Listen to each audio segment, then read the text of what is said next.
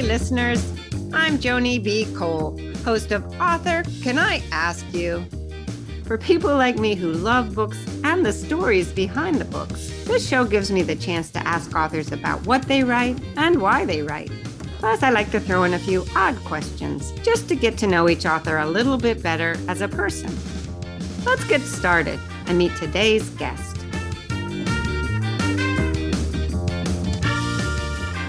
Today, I welcome Duane Faria, a U.S. Marine Corps veteran and author of the acclaimed novel, Revolutions of All Colors. Tobias Wolff selected Duane's novel as the winner of Syracuse University Press's Veterans Writing Award and had this to say about the book. Revolutions of All Colors is a vivid, original novel of young men struggling with questions of race, injustice, personal and political violence, of responsibility to family, friends, lovers, sexual identity, of what it means to be a man. It is a remarkable achievement. Duane, welcome to the show and greetings from here in Vermont to you in the Philippines. Oh, thank you so much. Yeah, it's evening here, so I'm going to say good morning to you. I know it's morning there. I appreciate that. Duane, I want to start with that quote by Tobias Wolff. I mean, that's like the motherlode of acclaim. But why do you think that your debut novel earned you that Veterans Writing Award? Oh, that's a great question. Nothing like putting you on the spot. I think that there's a tone to veterans' stories now that people know and people are familiar with. That's not necessarily a bad thing. The story of the Iraq War veteran, the story of the Afghanistan War veteran is one that needs to be told, especially now that we finally ended our 20-year war in Afghanistan.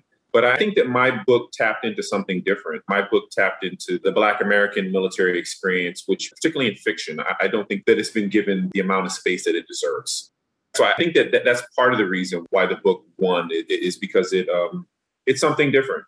It reaches out into not just my veteran experience, but also my father's and his father's. You know, that was a part of the book that I wanted to include, that I wanted to highlight. So I think that maybe that's one of the reasons that the book stood out, you know? You know, Wolff goes on to talk about the scope of Revolutions of All Colors. And he says, with great assurance, the narrative ranges from New Orleans to Ukraine, Somalia, Brooklyn, Oklahoma, and from the military world to the worlds of prison, dance, mixed martial arts, even municipal government. Duane, I was also gobsmacked by how many landscapes and interiorities you shared in that novel. I mean, Tobias Wolff had it so right. Thank you so much for saying that. Sometimes when I'm having a bad writing day, I go back to that blurb from Tobias to kind of buttress myself for the day. When I'm having a bad writing day, I read that blurb that you got. Why did you go about that work from so many different angles? I wanted place to be a big part of the novel. I guess I'll start with talking about New Orleans. It's funny because New Orleans is the one place in the book that I depict that I have never lived. But it was the place that I enjoyed researching the most. You know, both of my parents are from New Orleans, but my dad enlisted in the Air Force when he was 17 years old. So, you know, we moved around a lot. We were Air Force brats. So for me, New Orleans was always Thanksgiving, Christmas. You know, it was what my dad was, he was what New Orleans was, you know. I have a great love for Ukraine. I have a great love for Kiev. You know, I have a great love for Oklahoma and New York, you know, and I wanted that to shine through in the book. Yeah, well, you fully immersed me in such a variety of places. I mean, from Somalia to Oklahoma. So I feel like I'm now a world traveler. Duane, you know, the book doesn't just take us to all these different places, but it also takes us to these different voices or perspectives, including those of some female characters. One of them is Eddie, and she is an amazing character. She just sizzles off the page. But I wanted to ask you, why did you start with her perspective to open the novel? Eddie's voice, for me, that's what makes me love fiction, was losing myself in someone who's different from me in whatever way. And in many ways, Eddie's is very similar to me, you know, but I really like writing a female voice. I wanted to show the tension that's inherent in the Black community. Sometimes you hear folks talk about Black Americans like we're a monolith, like, you know, there is one way to be a Black American and one political view. The thing that I think makes Eddie sizzle on the page is she has this internal conflict that's manifested by Troy, the Black Panther that she gets involved with. and by her father, who represents the more conservative strain of Black American culture, which existed. And I always tell people that we forget that there was a strain of conservatism that doesn't get as much voice now, but had a voice previously. Thurgood Marshall was very much in favor of the Vietnam War. When you read some of the things that Booker T. Washington said, particularly, of course, there was a conservative strain in Black American thought. I wanted to encapsulate that tension between those two strains of thought. And I think that's what makes Eddie such a great character, because that it bugs her. It bothers her, that tension. Yeah. When you were talking too, it reminded me just the theme of fatherhood and what it means to be a father. That's throughout that book. Did you base Frank on your own father? To a large extent, yes. Yeah, especially the dialogue. When I was writing Frank's voice, I would hear my dad's voice quite often. He passed away in 2016, so he never got to see the book published. I hope that I encapsulated his voice well. There was something about it. I wanted my kids, my youngest is 2.5 now, and it just breaks my heart that he'll never sit at my dad's feet and hear him speak, and I it's just so important. I hope that one day that they can read this book, and especially that chapter that's in Frank's voice. I hope they read that and they can think of their papa. Yeah. So that his voice was in my head when I was writing Frank. Dwayne, I'd love for you to share aloud just a paragraph or so that is from your novel and that made you feel really good as a writer. There are 2 chapters written from the point of view of Simon. Simon is Eddie and Troy's son. He joins the military. He becomes an Air Force Special Operations medic. And he is a very intense person. He sees life in extremes. He makes a lot of immoral decisions for what he thinks are moral reasons. When he leaves the military, he does mixed martial arts in New York for a bit. One thing that's unique about the chapters for Simon was I wanted him to sound detached. And so I wrote both those chapters in the second person. You kind of hold auditions for your characters, for which voices work best. And it just worked best. To give him the detached, kind of almost emotionless in some places type of voice was to do it in the second person. So I'll start here at the top. Jersey City, New Jersey, May 2006. A preference for questionable and terrifying things is a symptom of strength. Friedrich Nietzsche. All of it's a blur until the first punch. The music, the lights, the crowd, the walk to the ring, the introductions, approaching the ref, touching gloves. You don't remember any of it except that first punch. In your first bout, you beat a fighter within an inch of his life. Not just a man, a fighter. Someone who eats clean, doesn't drink, worships at the altar of the fight god. The first punch you land decimates a barrier. The second blasts lightning through your veins. The third is the last you remember. Then the ref is wrenching you off the battered body, roaring, victorious. Wow, that's a fight scene. It certainly packed a punch, no pun intended. Thanks. You were so right, I think, to give Simon that second person point of view, because I imagine when you're in that headspace and you need to get in that ring for a fight, you need that kind of cold detachment that the second person gives you. That was one of the things that a lot of my professors I don't want to say gave me a hard time about, but they were concerned about it. It is writing in the second person is hard to sell. I'll put it that way. Folks think it's gimmicky, and I get it. They see it and they think that, this is a writer just trying something out. You know what I mean? So yes, I did my homework on the second person. I think that's the important thing, really. Is if you're going to use something that could be perceived as being gimmicky, at least do your homework. Make sure there's a reason for it, not just because. There has to be a reason for it. I want to switch gears and talk about something that struck me after reading your bio, which is it almost seems like you exist in 2 different universes, meaning you have served in the military and you spent most of your professional life working for the UN Department of Safety and Security. But then there's this other world where you're a writer and you've earned your MFA at Vermont colleges and you've had stories published in the New York Times and literary publications. I was wondering, Dwayne, do you ever feel like you've got almost 2 sides to you? Not anymore. It used to feel that way. When I left the Marine Corps, I wanted to be a spy. You're not supposed to tell people that. Clearly, I would not have been very good at it. But I wanted to work for the Central Intelligence Agency. That was my goal. That was all I was focused on. So I got out of the Marine Corps and I studied Russian. I did a master's in international relations. And I ended up at the Pentagon working for the Undersecretary of Defense for Nuclear Matters. Mostly doing translations. I was the one civilian in the office. And then, I had applications out with everyone and the UN worked out And it was like I found a home in the UN. I always wanted to write throughout, but I just didn't know how people actually did it. I didn't know like what people, if you wanted to write literary fiction, how do you actually go about doing that? So I took some classes.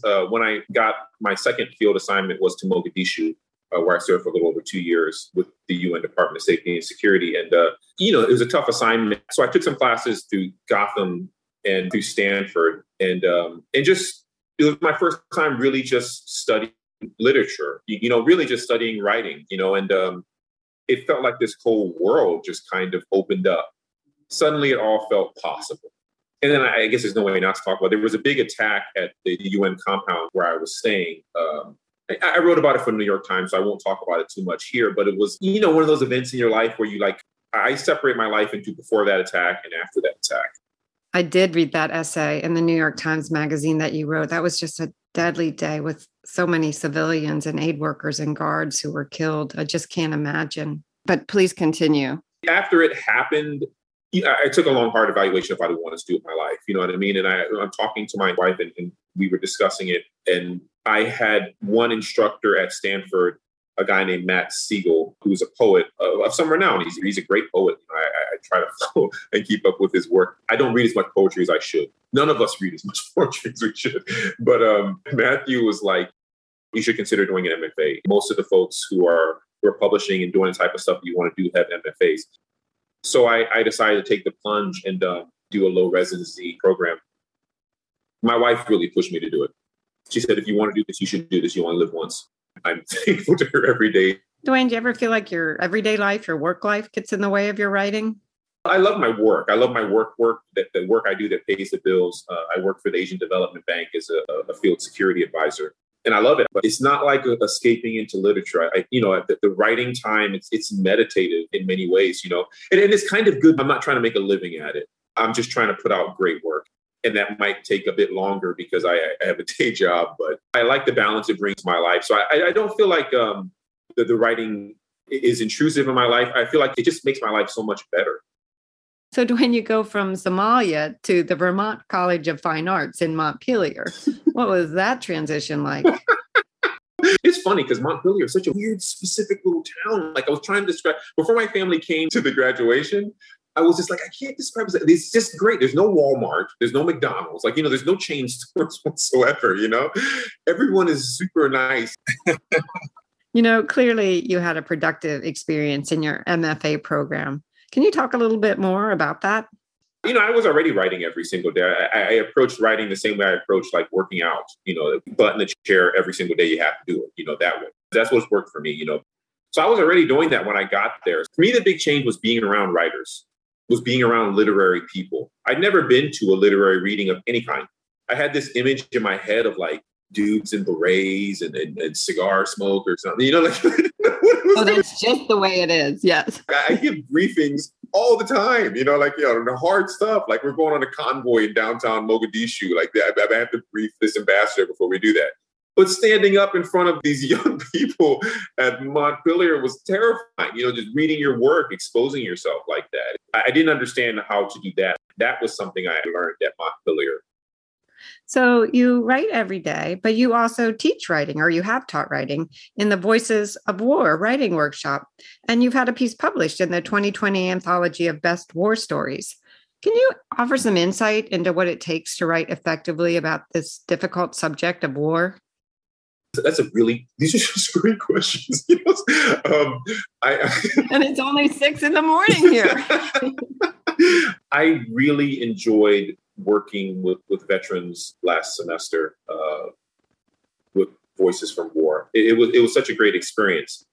It's funny because I'm a different generation. I enlisted before 9/11. I'm an old guy, so my experience in the military is very much different from theirs. I remember when I was working at the Pentagon, there was this, Rumsfeld was there at the time, and he would have this event called the March of Heroes, and they would bring folks from Walter Reed and walk them around, and people would give them a round of applause. But one of the things that struck me during that was that looking at these young people's ribbons, something that military folks noticed, here were young people, they were lance corporals with bronze stars, with B's for valor, with combat action ribbons.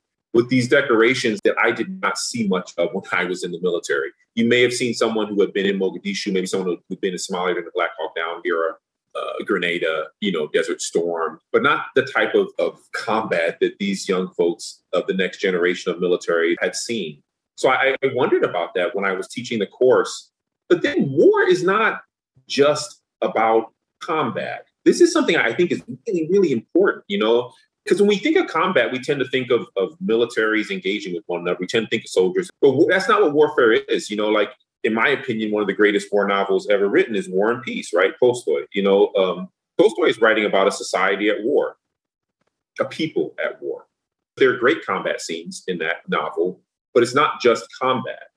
And I think that's something I took from the UN, really, is that, in the UN, I saw the consequences. We go to a town after the big militant movement there is called Al-Shabaab. After Al-Shabaab would evacuate the place, so the UN agencies are assessing what type of humanitarian care they need to give into this area. We're the first folks there after Al-Shabaab has been pushed out. This is in Somalia. And then, you see the consequences of war. War is not over. Not the guys have fought, but war has continued for these people. If you want to honestly depict what war is, you can't just show combat, because guys love to read about combat. I love to read about combat, but that's not what we should think about when we think about war. We should think about the totality of it. That's really interesting. Thank you. Duane, on your website, you have the usual sections. You have about the author, and then you have your links to your writing. But you also have a section that you call your day job, and it's mostly pictures, photos. And there you are in your Marine uniform, and you're serving in the UN in far-flung countries, and you're with your family. I think it's your family. I love the photo of you relaxing on the edge of a pool, holding a baby with two other little kids hanging off your feet. Those are my kids. Yeah, I thought so. And, I was looking at those photos, and it brought back what Tobias Wolff said about your book, which is that Revolutions of All Colors is a novel about what it means to be a man. And Duane, I was just wondering, when you look at those pictures on your website, what kind of man do you see there? It's like an I Love Me page, So I wanted to be a spy, and I wanted to have this kind of, it sounds ridiculous to say it out loud. I wanted to have this Hemingway-ish kind of life. I just didn't want to stay at home, because I wanted to see the world. It was one of the reasons I joined the Marine Corps, I just wanted to travel. I wanted to see places. I thought that was somehow crucial for becoming the type of person I wanted to be abroad for a period of time, But to answer your question, I guess when I look at those pictures, I think that I got a lot of what I wanted out of life. I got to do a lot of the things that I wanted to do. It didn't work out exactly the way I thought it would, It's funny, but I got to do a lot of things that I wanted, and it's been an interesting ride. Duane, I have one last question for you, which is, if you were to write a 6-word memoir, what would it be? I got 8. He left things better than he found them. That is what I want people to say about me, that I made the world somehow a better place somehow. I think you are well on your way to that. Duane, I want to thank you for your thoughtful answers and sharing this time with me. I also want to thank you for your service. And I just had such a good time talking to you and learned a lot. So really, I appreciate this. Thank you so much for reaching out. And this was a great interview. I really, really enjoyed it. And I thank you so much for reaching out.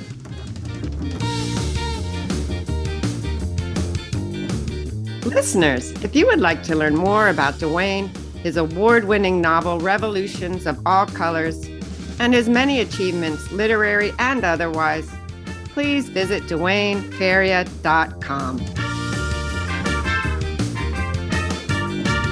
So that's it for this episode of Author, Can I Ask You? Thanks, everybody, for listening. And if you like what you heard, please spread the word and visit me on my website, JoniBCole.com. In the meantime, take care, act civil, and don't be afraid to ask the odd questions.